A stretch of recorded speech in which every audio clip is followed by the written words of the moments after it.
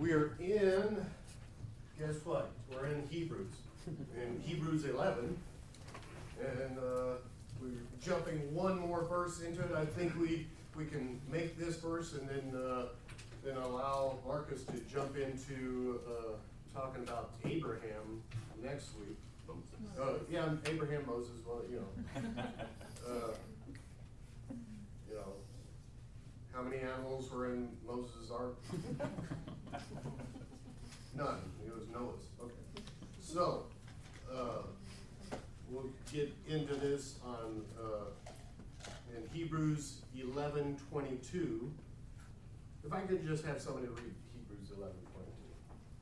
By faith, Joseph, at the end of his life, made mention of the exodus of the Israelites and gave directions concerning his bones. Okay. Where do we find that? Where do we know about Joseph in this direction? Genesis 50, yeah, and let's go to Genesis 50, 22 through 26. Actually, the last two verses of Genesis.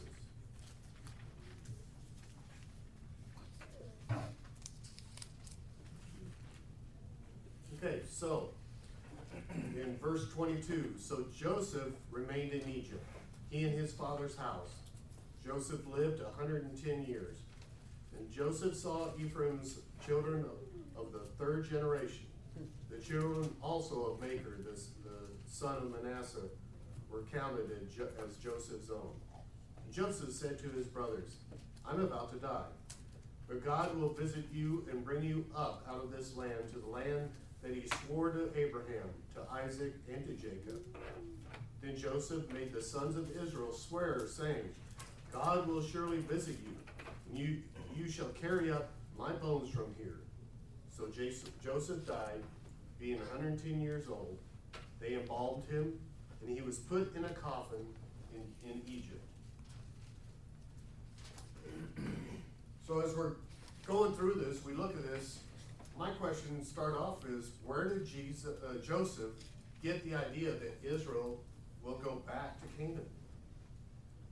Because of the promises given to Jacob. Yeah, because the promises given to Jacob, and if we jump to, or go back to Genesis 48, and verse 21.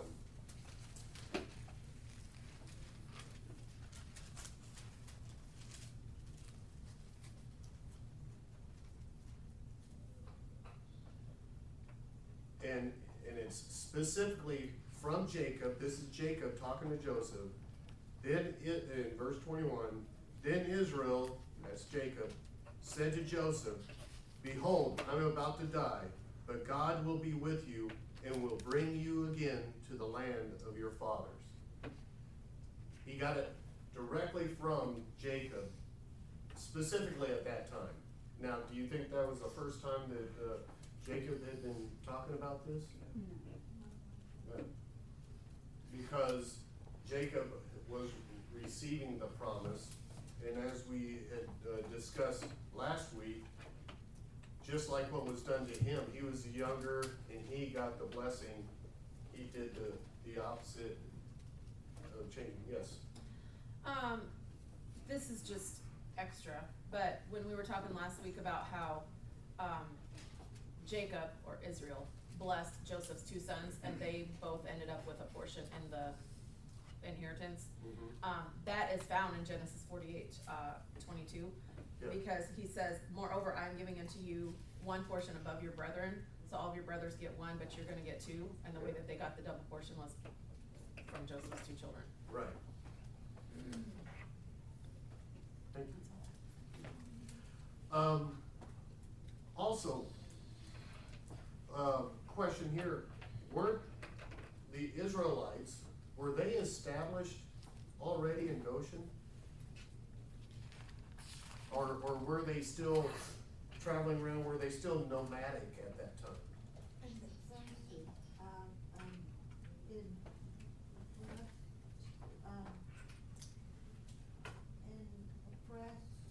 In oppression? back in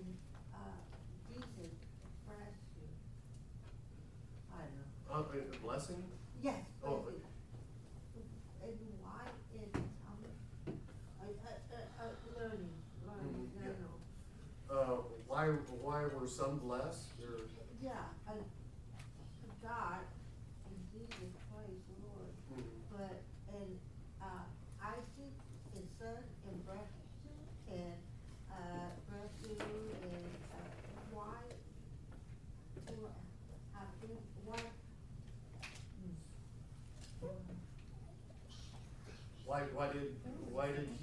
Why did Isaac bless the younger, yeah, and why did Jacob bless the separate? Well, that goes with the guidance from God. And if you know the line of Jesus, his lineage goes through Isaac, then Jacob, then it goes to Judah, and that's the blessing that he receives from Abraham, where in the Abrahamic covenant, he said all the world would be blessed through you, through your generation, and that blessing is Jesus. Does that make sense? And so we're following the line of Jesus.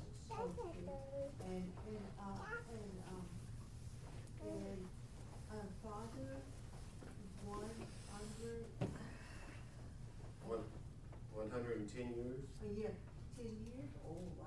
Yeah, yeah. Thank you.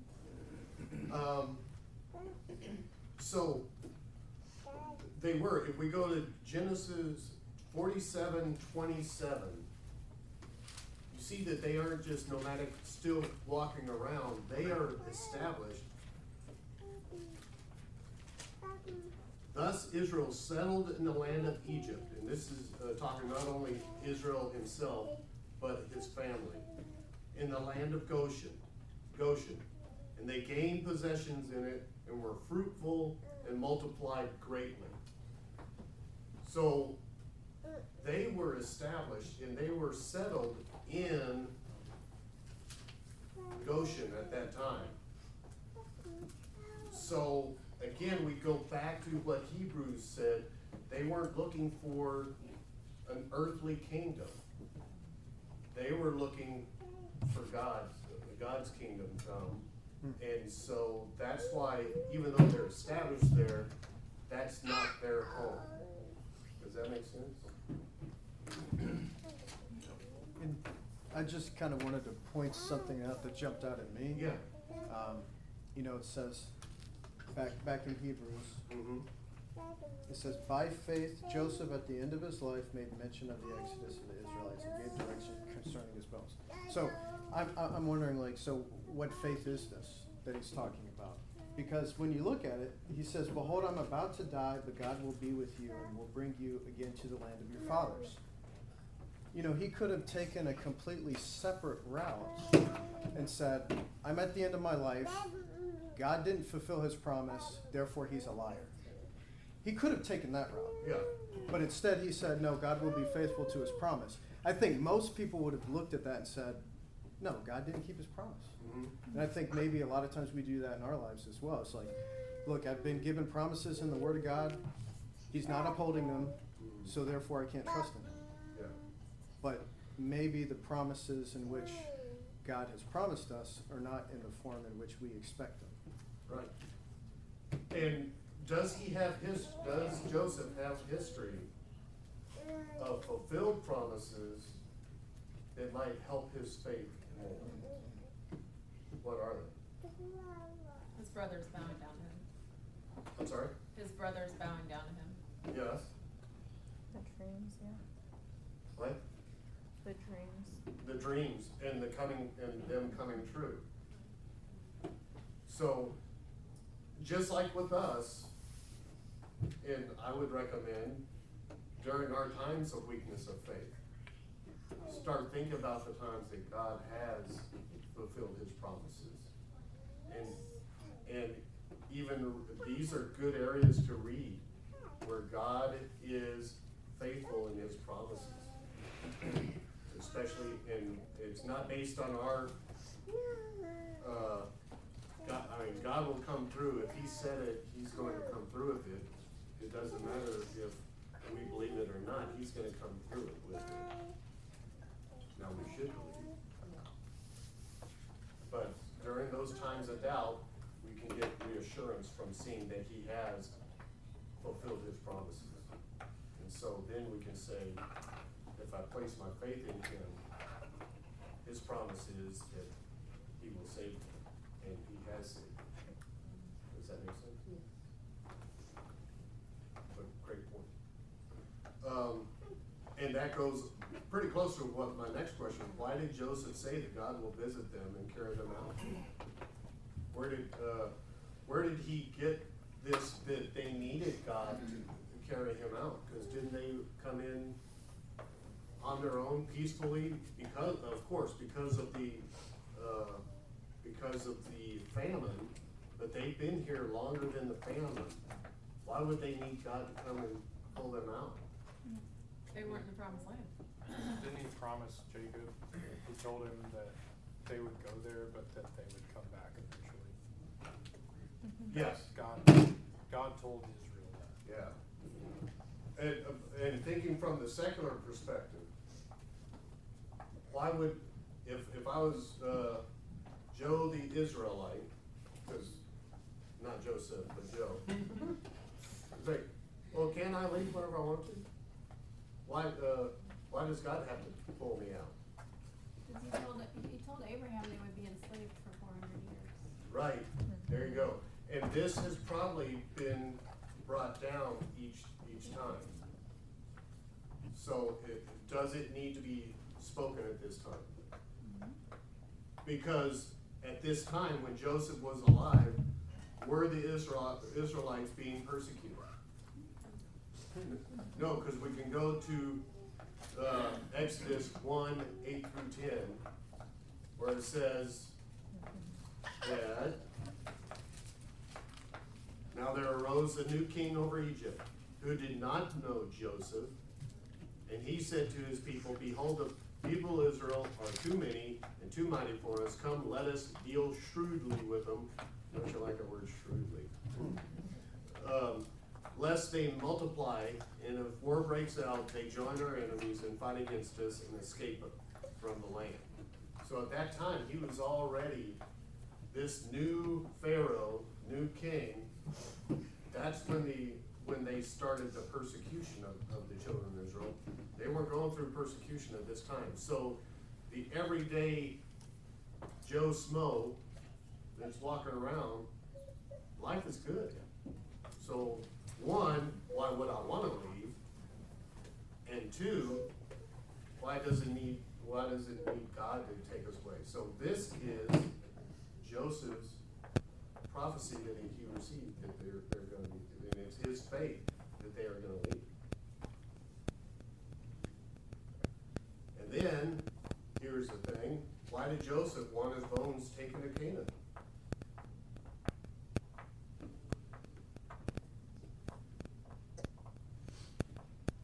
Probably because he wanted to be buried in the land of promise and not be buried with the idol-worshipping Egyptians in Egypt.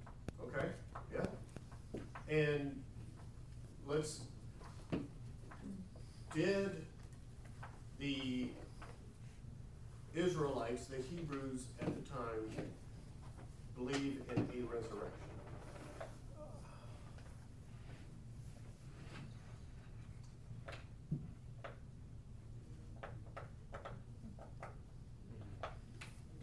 How about Yes. the end of days? Okay, why do you say yes? I'm trying to think of.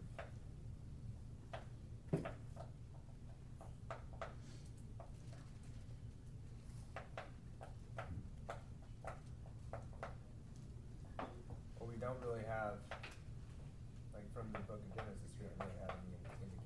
But later on, we do see that there is belief in resurrection. Right. And, go ahead. Yeah, I was gonna say, I don't know if we have evidence in the Old Testament leading up to this point, but, you know, in Jesus' time, when he's confronted by the Sadducees come to him and say, all right, so what if there was this woman and she has a husband and he dies? Yeah. And then, you know, all the way down to the seventh brother. whose wife is she in the resurrection? And he says to them, you are quite wrong, because you neither know God nor the Scripture. For it is said that God is the God of Jacob, or Abraham, Isaac, and Jacob. God is the God of the living, not of the dead. And also in that same scripture, it said the Pharisees or the Sadducees didn't believe in the resurrection, whereas the Pharisees did. If we go back to Job, Oh, yeah. what did Job say? I don't remember specifically, but since Job is a contemporary of Abraham, whatever he did say, shed light on this. But I don't remember which verse you're specifically thinking of. Well, He again, said, I know that my Redeemer lives. yeah, I will see you. and what? And I will see him, even if, basically even if I die. And he's talking on that, and they all, in the Old Testament, it discusses at the end of days a resurrection. They do, not resurrection as we see it, but everybody will see God. They did believe in a resurrection. So, It seems like at the very least, What? they believed that God was, for example, Genesis 3:15, God was gonna send somebody to crush the head of the serpent. Yeah. He was gonna defeat evil and sin and Satan. And therefore restore things to the way that God had meant it to be. Right. And if he's restoring everything, then there must be some sort of plan along the lines of resurrection in that restoration. right. And with that resurrection, a lot of them wanted to be buried in the promised land so that when they are resurrected, they're there. They're not away from the promised land. Right. Thus, Joseph said, bury my bones in Canaan. And notice he was not buried. Who's your bones? He was embalmed and put in a coffin. He was not put in a tomb, in the ground, or anything like that. He was kept in a coffin. So, here's something. What are you doing as a general Israelite? Walk around and you know that Joseph's coffin is right over there and it's not buried. What would that be for you? A reminder. Be a reminder, a witness, some would say, that we are going back, as God promised, to the promised land, and that is a witness. So even in his death, Joseph left a witness to the promises of God, because he was not buried. He was not put in the ground, because he said, my bones, you have promised to take my bones back to Canaan when you go. So, I'm gonna make it easy for you. I'm not gonna be in the ground. And that is a witness. That comes to us. What is our witness? If we say we have placed our faith in Christ and are waiting on him, what is our witness? What is our bones above the ground? The resurrected Christ. Okay? But in your life daily, what is your witness? What witness is to the resurrection of Christ in your life? I think it's also a good reminder for us, because I mean, Joseph was exceedingly successful in Egypt, but he maintained that, he maintained his faith in the true God as the most important part of his life, and that's evidenced even in how he was buried. And so I think that's just a good reminder for us that, you know, we are not of this world.